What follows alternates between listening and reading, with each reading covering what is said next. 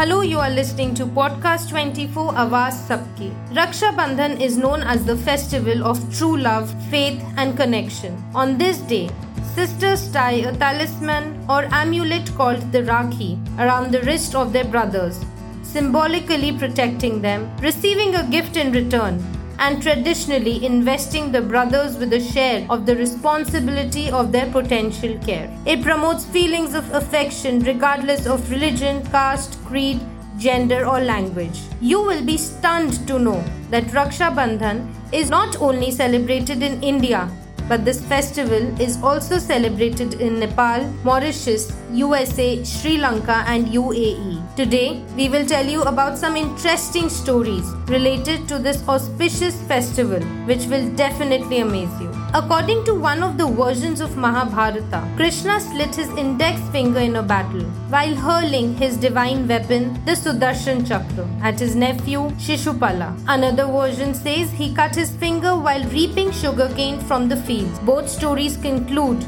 with Draupadi tearing a piece of her sari and wrapping it around his finger to stop the bleeding. Pleased by this loving gesture from Draupadi, Krishna took a divine oath to protect Draupadi's honor in the future. It is also believed to be the reason why he came to rescue her during the infamous disrobing by the Kauravas. It is a fond saying in Mewar region of Rajasthan, Gado mein gad Chittod, baki sab gadiya, which means, among all the forts, only Chittorgarh is a fortress. Rest are mere fortalices. So one story is related to the princess of Chittorgarh. During the medieval period, the Rajputs were fighting against Muslim invasion and Karnavati was Mewar regent during the minority of her son after her husband Rana Sanga's death. At this time, Mewar was attacked by Bahadur Shah of Gujarat for the second time. At the time of the attack, Rani Karmavati sent an envoy to Humayun with the Rakhi seeking his help,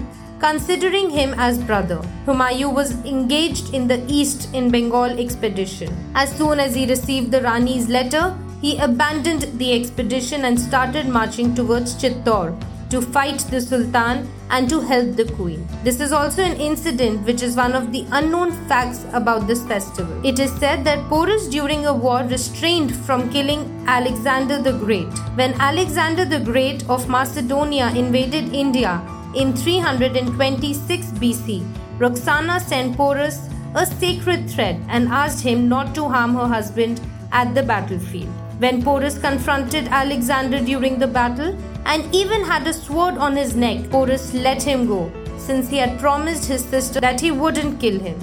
However, Porus lost the battle of Hydaspes River but gained Alexander's respect and honor. When Alexander died, Porus was chosen to be the Macedonian strap. Another legend surrounds the festival of Rakshabandhan. It is a story behind Yam, the god of death, and Yamuna, the river that flows in India. One time, when Yamuna tied a Rakhi to Yam, Yam was so moved that he granted her immortality.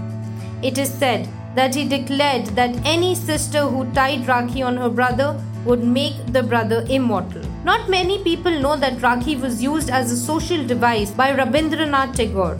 The famous poet and freedom fighter suggested the custom of Rakhi to strengthen the bond between Hindus and Muslims during the freedom struggle. The festival goes beyond the line of religion in the country even today. It is beautifully said by someone, Rakshabandhan is not about Rakhi, Roli or Mithai. It is about the unique bond that creates the strong sense of love and trust. So celebrate Rakshabandhan with the people you believe to be your protectors or well-wishers, be it your father, brother, sister, pets or any other living thing. Podcast 24 wishes a very happy and prosperous Rakshabandhan to all its listeners. Keep listening to Podcast 24 Awaaz Sabki.